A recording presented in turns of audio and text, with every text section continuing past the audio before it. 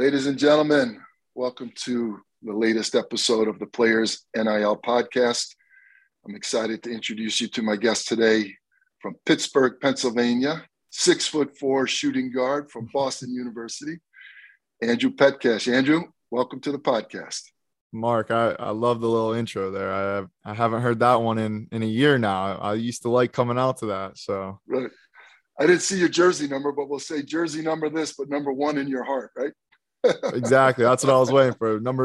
My dad would always say, number 14, like on the jersey, number one in your heart. So there you go. Well, I love it. Well, thanks again for joining us. And, you know, at the Players NIL, we're here all about education. And one of our pillars is to use athletics to better our lives. And the second part of that is to use athletics to better the lives of the people around us. And I think you fit both those categories. So that's why I was excited when you agreed to be on the podcast. So in this first phase, I just want to kind of set the table for why sports and athletics is important to you. And I use two words, sports and athletics. And to me, they're different. You know, sports is the fandom. You know, why did you become a fan of sports? Who was your team that you followed? Who did you go the first game with? What did you learn? And then athletics was, you know, when you actually started to compete and play. So probably sports started first. So just tell us a little bit about your childhood and your interest in sports and how you got excited about following it. Yeah, I mean, I can still remember it was, I don't know, early 2000s. I'm probably 5-6 years old. And my dad's like, hey, I bought Pitt basketball, so University of Pittsburgh season tickets. And for like the next 10 years, you know, we would go to games, you know, two times a week. Sometimes we were always going. And that's how I kind of fell in love with sports in general, of just, you know, being able to go to games. And they were really good then too. They went to the Elite Eight the one year. You know, saw Melo play in person, like saw a bunch of good Big East Classic games.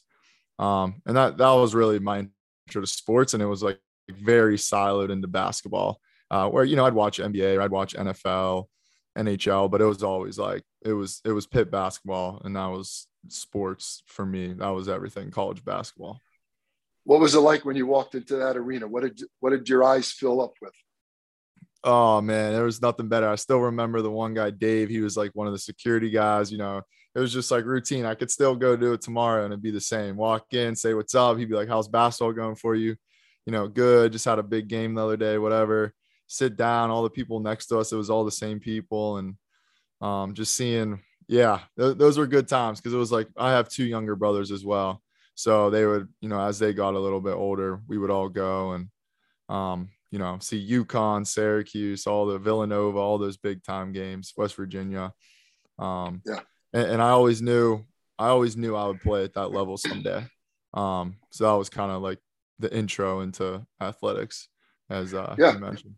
So you teed it up perfect. So you're a fan, right? Your eyes are big. These guys are bigger than life to you. Even the people in the stands are bigger than life to you. All of a sudden, you start to get to an age where you start to participate. So we use the word athletics then.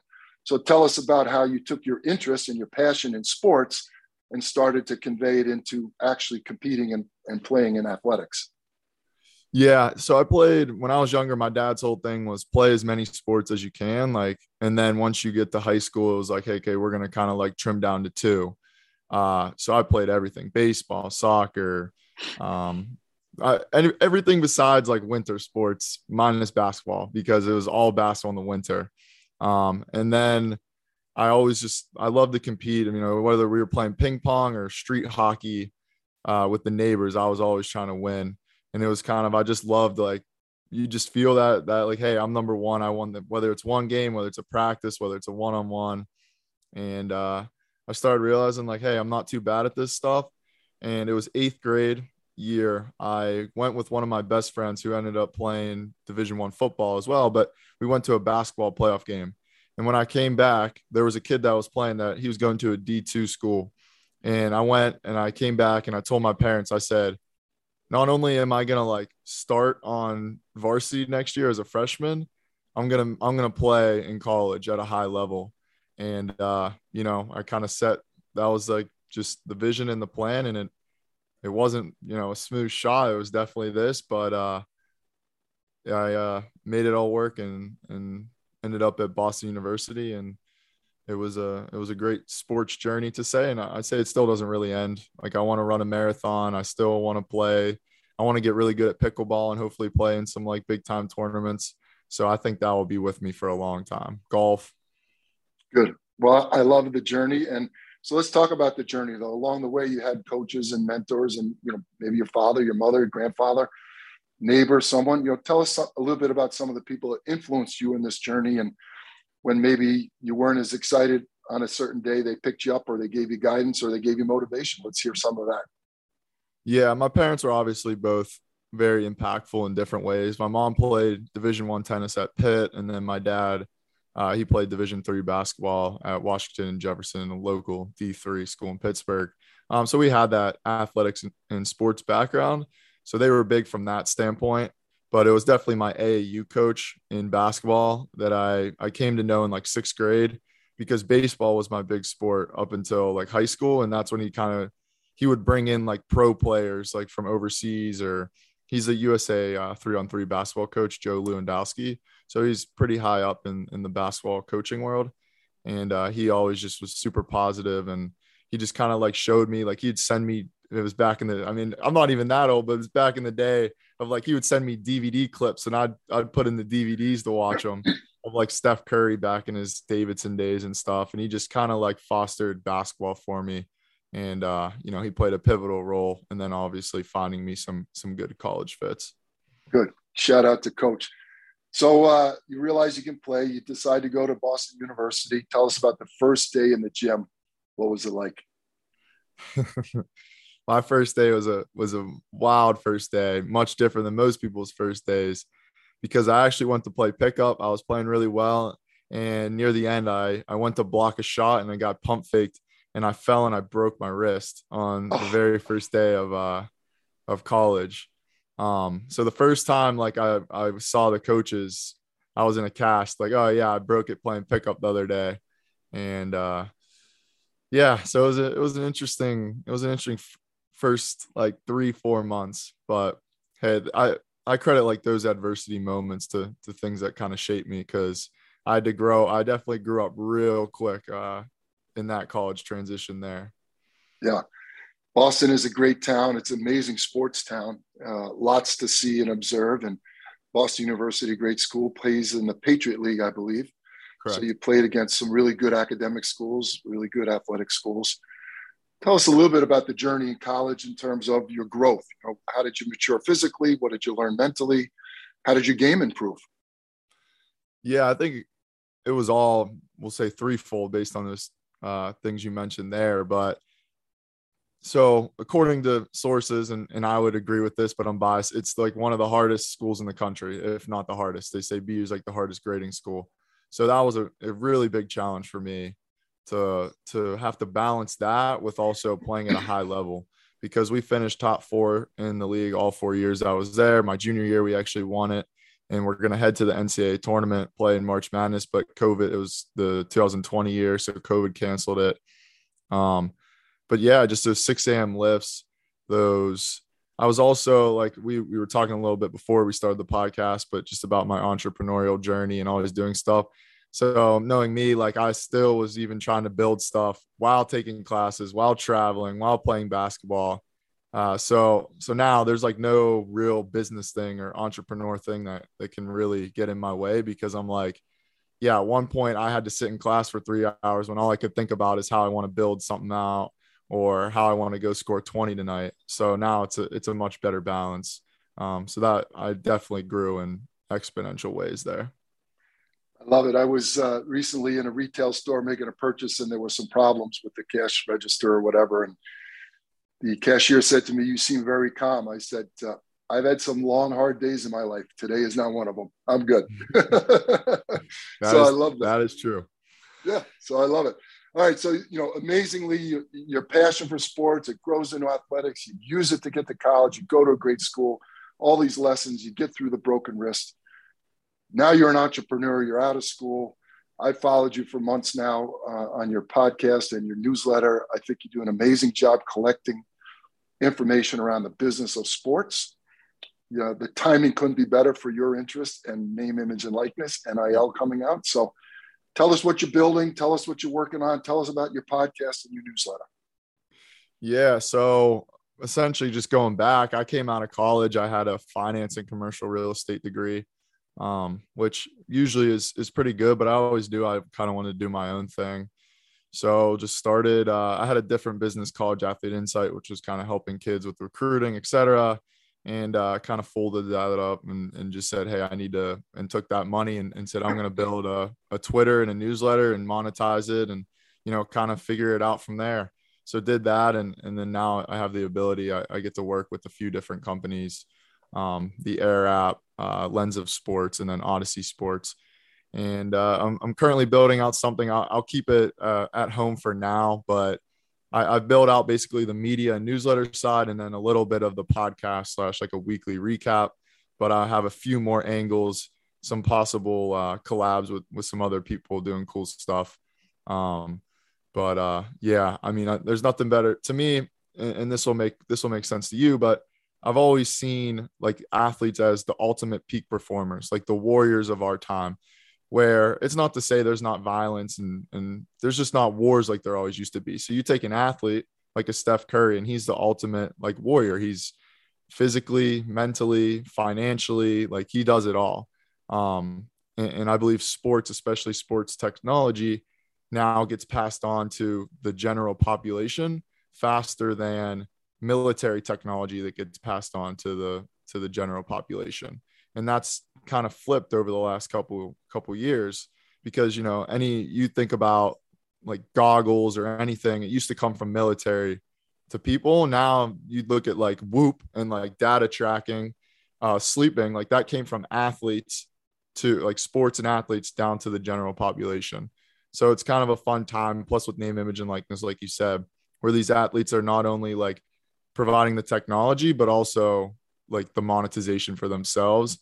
And because they're like the warriors and not the system makers, a lot of them are, giving back to the community, building other cool businesses, and really helping the broader scope of people. So I'm trying to be like a little bit of a center between athletes, entrepreneurs and founders, and investors or people with money looking to get into sports. So right now you have a newsletter and a podcast. The Pet Cash brand is present on both of those. Can you share with us any metrics or anything that you publish in terms of followers or listeners? Yeah, so we're getting close to 50,000 followers on Twitter, which was one of my milestones I set out for. So I'm posting a little bit more now because I'm getting excited about hitting that. But at the end of the day, it's not even the followers or anything. It's the true, like, to be able to show the world and be able to come on a podcast like this is like, and then build relationships is the best part. And I think that's why, especially for athletes with NIL, it's one of the coolest things is where now these kids, if you put yourself out there, yeah, you can make money off of it. Like I'm doing good stuff with that, but it's more so like I'm meeting really cool people and aligning, and I can just, your scope gets so much wider where you can really like say, nah, that person or that company doesn't align with me, but this does. And it's way more than just the money. The money comes with a lot of it. And that entrepreneurial journey that these athletes now, like, I don't want to say get forced into, but a little bit, just because there'll be pressure from peers, could be one of the best things ever, where we might see the next unicorn billion-dollar companies come out of just athletes, trying to make some money with NIL, and they get behind a cool brand or you don't know. So that's gonna, what I'm really looking forward to probably over the next 5 to 10 years as it kind of ekes out a little bit. Yeah, I think that's great. And that gets us to the third part of our podcast, and that is, the advice section. And certainly, you've got, you're in the beginning of your journey, but it started back in high school with your entrepreneurial spirit. You were able to balance academics, athletics, and your business mindset. So name, image, and likeness has created all kinds of opportunities I just alluded to. And I think for the first time in the history of the world, you can create a brand overnight. But I also say the caveat to that is you can destroy a brand overnight too if you're not careful. And so, with that high level opportunity comes that high level risk. And so, what's the advice to Andrew Petcash, freshman year, BU? NIL is here. You're an athlete. You're number 14, even though you're number 1 in your dad's heart. Give us some sound bites and some tidbits of what student athletes should be paying attention to, and the reality of it. We're not all the quarterback at Alabama or the point guard at Kentucky. The reality is some of us are point guards at Boston University. And those opportunities may be a little bit different, but there's more of you than there are of them. So what advice would you give those folks? Yeah, I mean, I could talk for hours on this stuff, but I'll sum it up a little bit. So first, I'd be like, and like you mentioned, quarterback at Alabama versus point guard at BU. You have to become aware. You got to be self-aware of who you are and where you're at. You're at Boston University, and I think down the line this might become a reality with collectives. But for right now, like you got to be like, yeah, I'm not going to go sign a couple $100,000 contract because of my talent level. But so what can I do then? You gotta be self-aware. So then you can lead that into brand deals or going and reaching out to restaurants or talking with your coaches about, hey, who's in the alumni? Maybe I can get like a quasi internship / NI deal payment. And it's like really about what networks can you get in? That would be one thing. My 18-year-old self, I'd be like, really try to figure out what networks you want to get in, and then like build something or put voice out there. You don't have to be. No one's an expert in anything. Like people might look to me and you, Mark, and be like, hey, these guys really know NIL well. But if you talk to both of us, we know it well because we read it and study it. But like at the end of the day, we don't know everything. We don't have all the answers. We just put out there what we think, and it attracts basically all the right people, circumstances, business, etc. So it's like as an athlete, like you're interested in, I don't know, countries and, their histories with war. Okay, that's cool. Like you're an athlete and you like history, put that out there. Like who cares? You'll find the right people and you'll get into the right circles. And a lot of them are much smaller, like especially for sports. I've noticed real quick, like everyone kind of knows everyone, or, you're 1 degree away from everyone. So just like never blow anyone off, company, person, school, coach. But to myself at 18, I think I did a lot of the right stuff without knowing, but I could have been more self-aware and directed things a little bit better. But I mean, I built a Twitter following, I built a business, I did well in school. I talked to a lot of cool people in real estate because that's what I thought I wanted, but it ended up not being, at least not yet. So yeah, I mean, you got to research and be self-aware. I would say those are the two major things. And the people, circumstances, events will all kind of fall in line if you have the right mindset and you're positive around it, for sure. Well, don't be too hard on yourself. I think you're doing amazing stuff.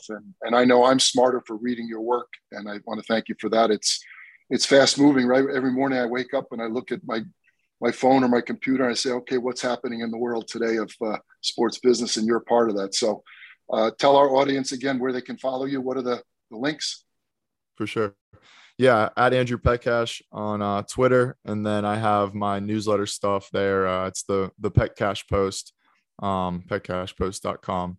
That's the more in-depth breakdowns and NIL type stuff. Cool. Well, it's been awesome to meet you, and congratulations on your success. I know you'll keep driving. I can see it in your eyes that you're focused on building something cool, and I'm going to enjoy watching and following along. And the Players NIL is thankful that you were able to share some time with us, Andrew. Thank you. Thank you, Mark.